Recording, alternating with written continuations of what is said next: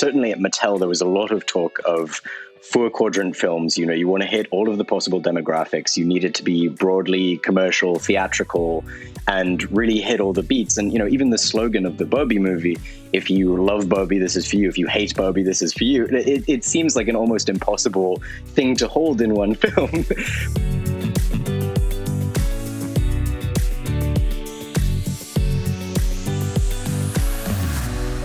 I'm Mary Long, and that's Alex Baracsh, a writer at The New Yorker magazine. I caught up with Barasch to discuss the IP to movie pipeline and Mattel's asset-light approach to filmmaking, the new bargain that directors have to make for big-budget movies, and the potential cinematic takes for Hot Wheels, Masters of the Universe, and Uno? Today kicks off our entertainment-focused weekend of shows. Tomorrow is our next installment of the Motley Fool Money Book Club, where we'll dive into Bob Iger's memoir, The Ride of a Lifetime.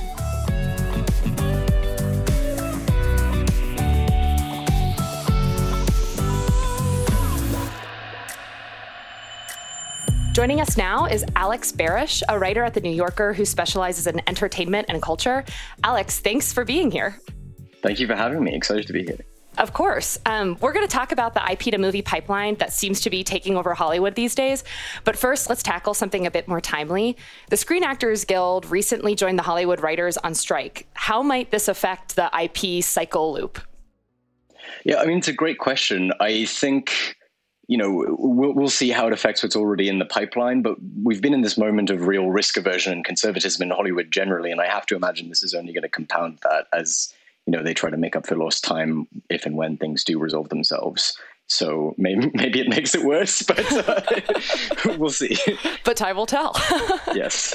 So I would say that you wrote the book or the article on Mattel's plans to raid its toy chest after the Barbie movie hits theaters this summer. Can you kind of lay the foundation for us a little? How did the idea of turning Mattel into an IP company rather than a mere toy maker come to take hold? Yeah, absolutely. So this is essentially the brainchild of Ynon Kreiz, who's the new-ish CEO of Mattel. He came in 2018 when the toy maker was frankly really struggling. I mean, Toys R Us had just gone out of business. They were drowning. You know, they reported something like 300 million in losses. There'd been 4 CEOs in 4 years. It was a bit of a mess.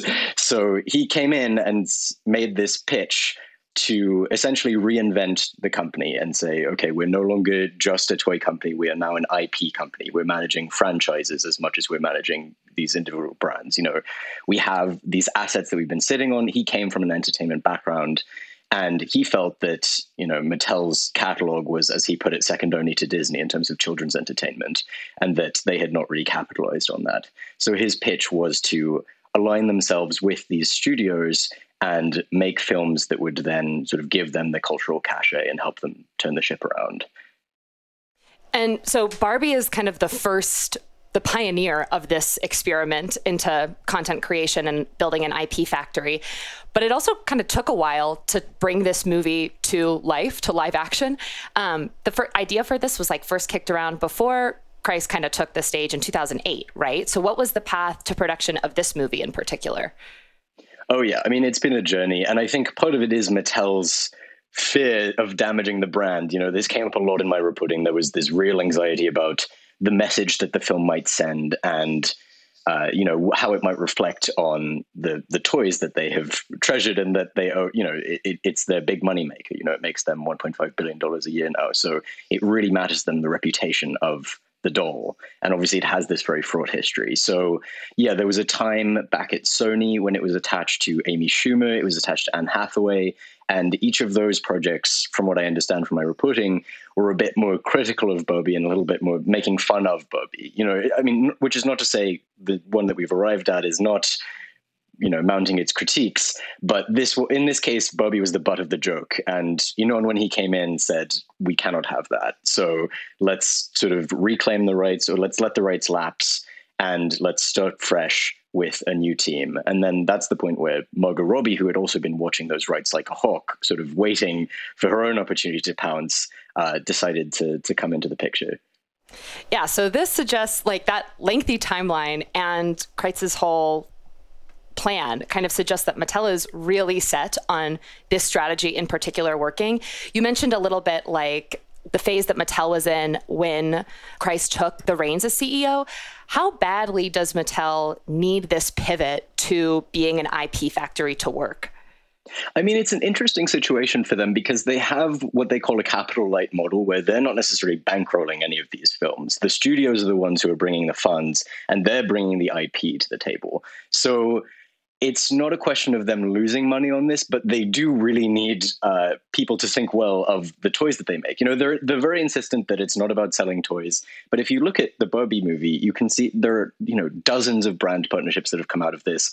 They've released their special collection of dolls to go with it. They've got all of these tie-in products. It's just a barrage of all Barbie all the time. And I think, you know, in order for them to continue to succeed, you know, they did well during the pandemic, but then they kind of plateaued. And I think there's a real sense of we need to revive the brand, we need to change the way people think about these things, or we need to keep it favorable to the extent that it is. So in terms of reputation management and you know, building a film division that people will take seriously, they really, really need this to work. Yeah, you bring up an interesting point too. Like, the movie hasn't launched yet, but we've already seen so much media hype and press hype about this. And Mattel has already, like, we keep saying, or people keep saying, we won't know if the strategy works until after the movie launches.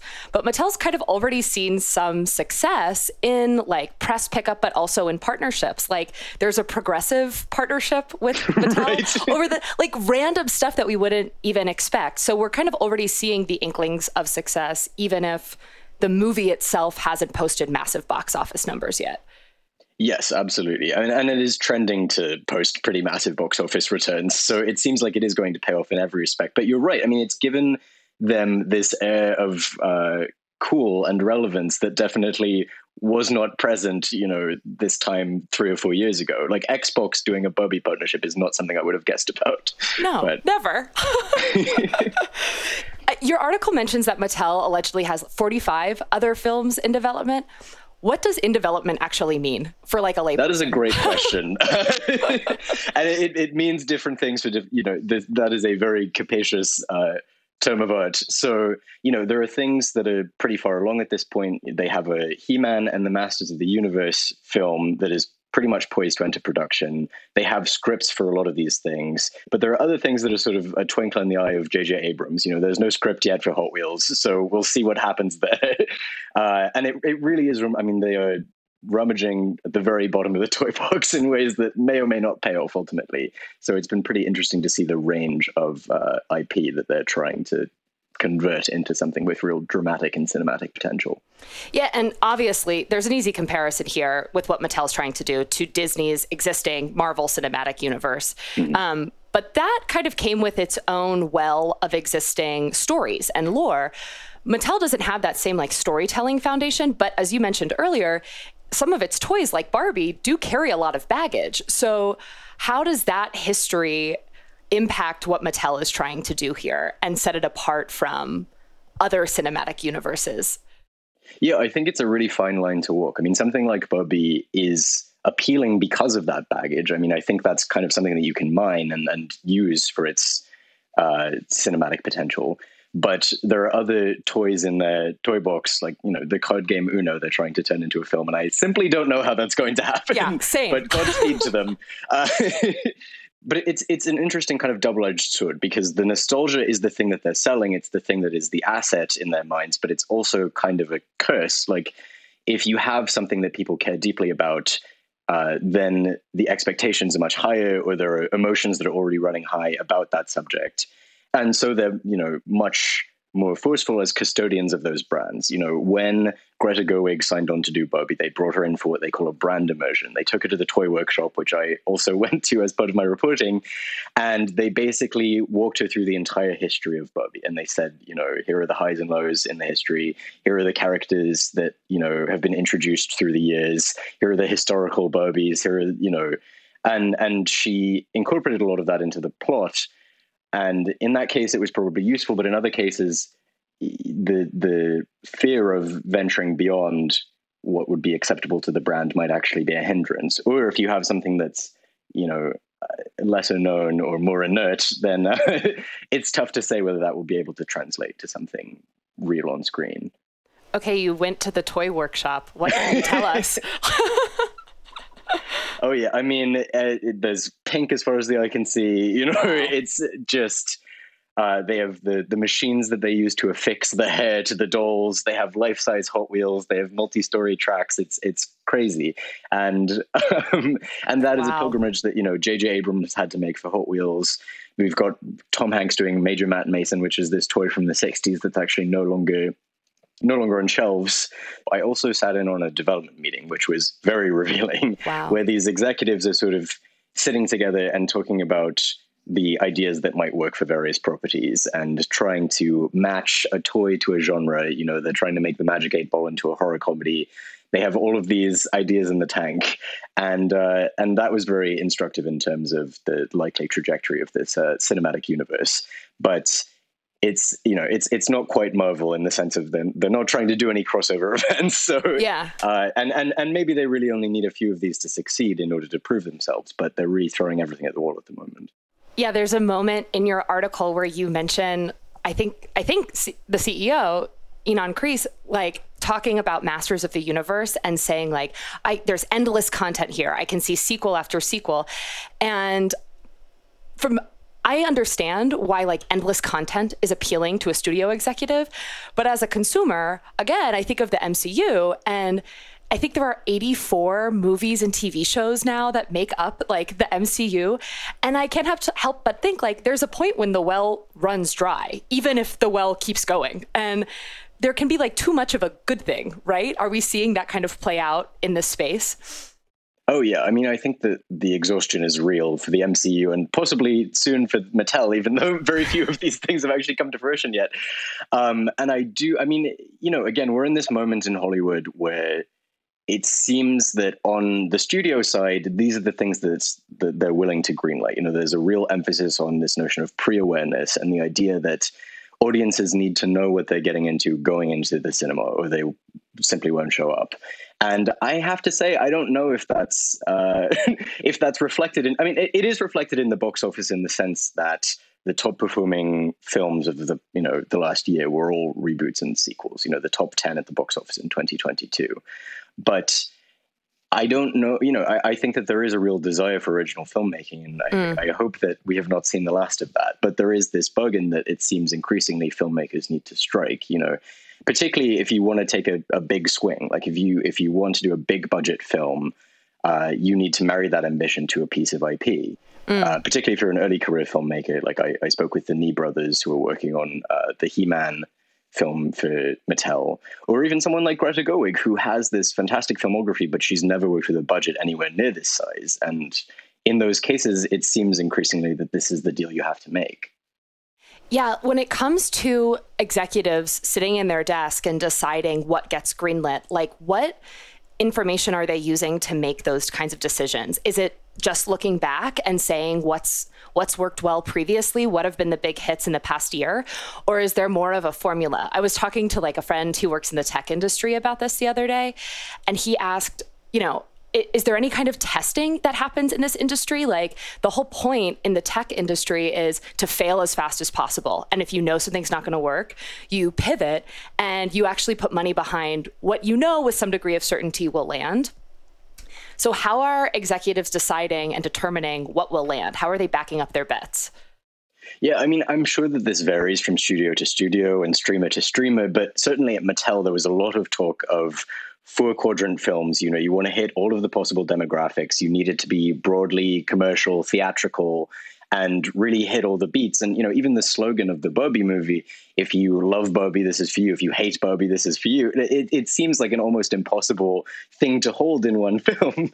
But there is this desire to kind of play to as broad a base as possible and to inoculate against those critiques in ways that will, draw people to the theaters. Because we're in this moment, particularly we've seen this with the MCU, where it used to be the case that you had individual actors who could really draw in audiences. And at this point, it's the characters who are the draw. We've had, 5 Spider-Man in the past 15 years? It just keeps cycling through people. But it's the character and the lore and the storylines that are apparently bringing everyone back, or at least that's the calculus in Hollywood, this idea that we need to lean on what people already know and have been proven to care about. But it also does seem like star power has carries huge weight here. Like, yes, it's the character of Barbie that draws people in, but Margot Robbie is playing Barbie. And so is that drawing people, that's an interesting, like, how much of it is the IP and how much of it is the existing brand of the actor that's pulling someone in? Yeah, I mean, that's a great point. And I do think particularly for Mattel, because they need to prove themselves in this space and they want to have that air of prestige and show that they're serious contenders in the entertainment realm, they do need these A-listers and these heavyweights to align themselves with, which is why they're sort of courting people like Margot Robbie and Greta Gerwig and Tom Hanks and Daniel Kaluuya. And if you don't have those names, maybe you don't go to see a Barbie movie. I don't know that I would have seen it if it were not Greta Gerwig and Noah Baumbach and Margot Robbie and Ryan Gosling.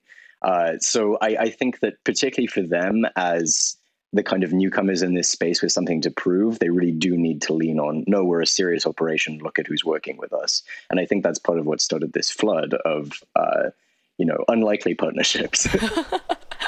This isn't such an unlikely partnership, but an adaptation that did kind of recently land with viewers came not from toys, but from video games.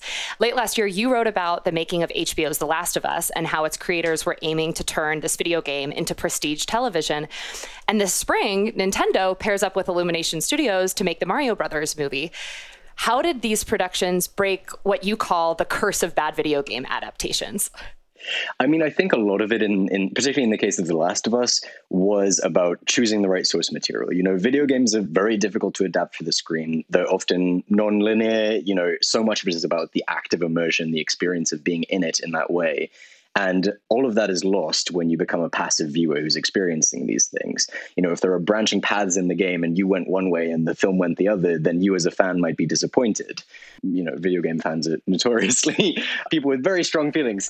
So, it's this question of fidelity and also of, creating an experience that is distinct from what you got in the game, because you know that you're never going to have that exact experience replicated in a film as a passive viewer. But it was also about, to this point about Greta Gerwig being the one to do Barbie, it's about choosing the right talent. Having someone like Craig Mazin, who did Chernobyl and who is a great fan of the game, but also has proven himself to be capable of, something with real emotional heft and intensity to it of that type.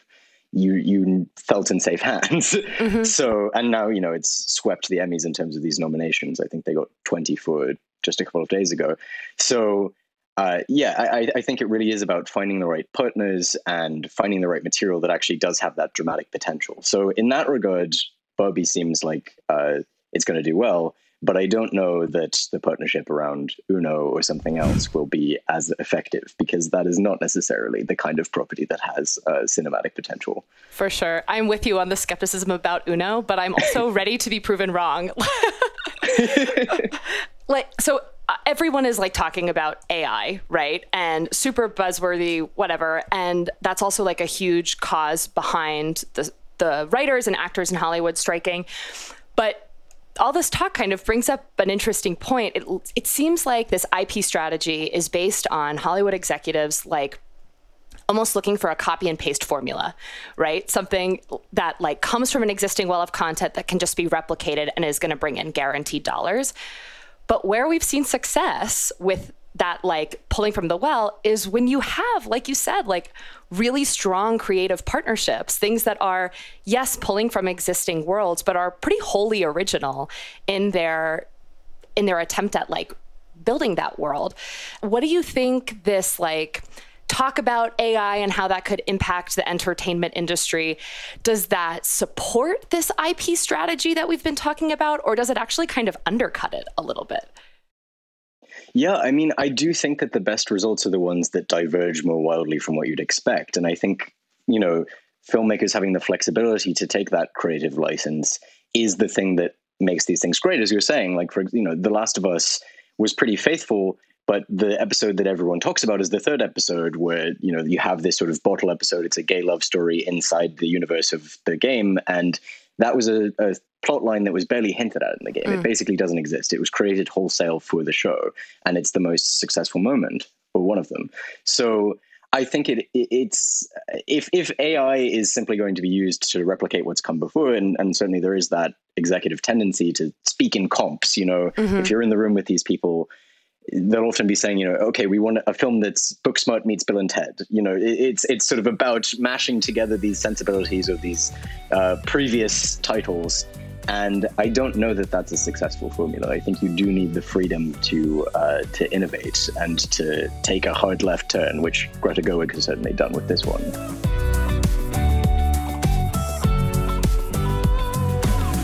As always, people on the program may have interests in the stocks they talk about, and the Motley Fool may have formal recommendations for or against, so don't buy or sell stocks based solely on what you hear. I'm Mary Long. Thanks for listening. We'll see you tomorrow.